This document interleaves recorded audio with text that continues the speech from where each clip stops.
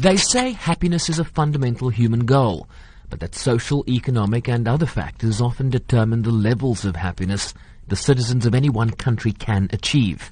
Amina Mohammed is the UN's Deputy Secretary General. There are probably many definitions of happiness, as there are people on this planet. For each of us has our own perception of what makes us happy.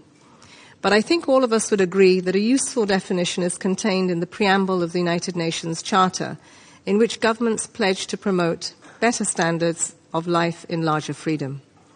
Better lives and freedom for ourselves, our families, our communities, our nations. And I think that's really what we all want. Western Europe dominates the top 10, with Canada at 7, New Zealand at 8 and Australia at 9. The United States is ranked the 14th happiest place, while South Africa finds itself at a lowly 101. Algeria is the best placed African country at 53, with Mauritius, Libya, Morocco, Nigeria and Somalia all ahead of South Africa on the continent. We need to tend to all aspects of well-being to create happiness. And that is why GDP alone is no way to gauge the happiness and well-being of a nation. It is why the SDGs stress that we must leave no one behind, and we must reach those that are most in need first.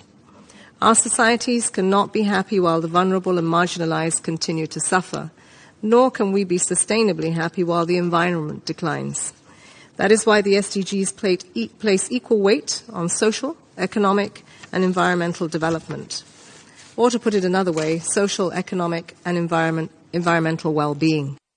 Countries were not just scored on GDP per capita, but on several key factors, such as life expectancy of individuals, social support, for example, having someone to rely on during times of hardship, trust as it relates to corruption in government and business, and freedoms, human rights, and so on. The struggle against extreme poverty displays... Minister of State for Happiness from the United Arab Emirates, Aoud Al-Rumi, believes that with the rise of unemployment, social ills and conflicts, striving for happiness becomes increasingly important. This is especially true in our region, where conflict, instability and intolerance are on the rise, taking their toll on human welfare and growth.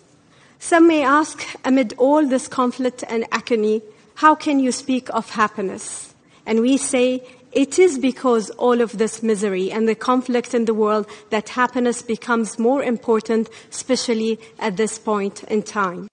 Syria placed 152nd out of 155 countries, while Tanzania, Burundi and the Central African Republic are at the very bottom of the list. I'm Sherwin Bryce-Pease in New York.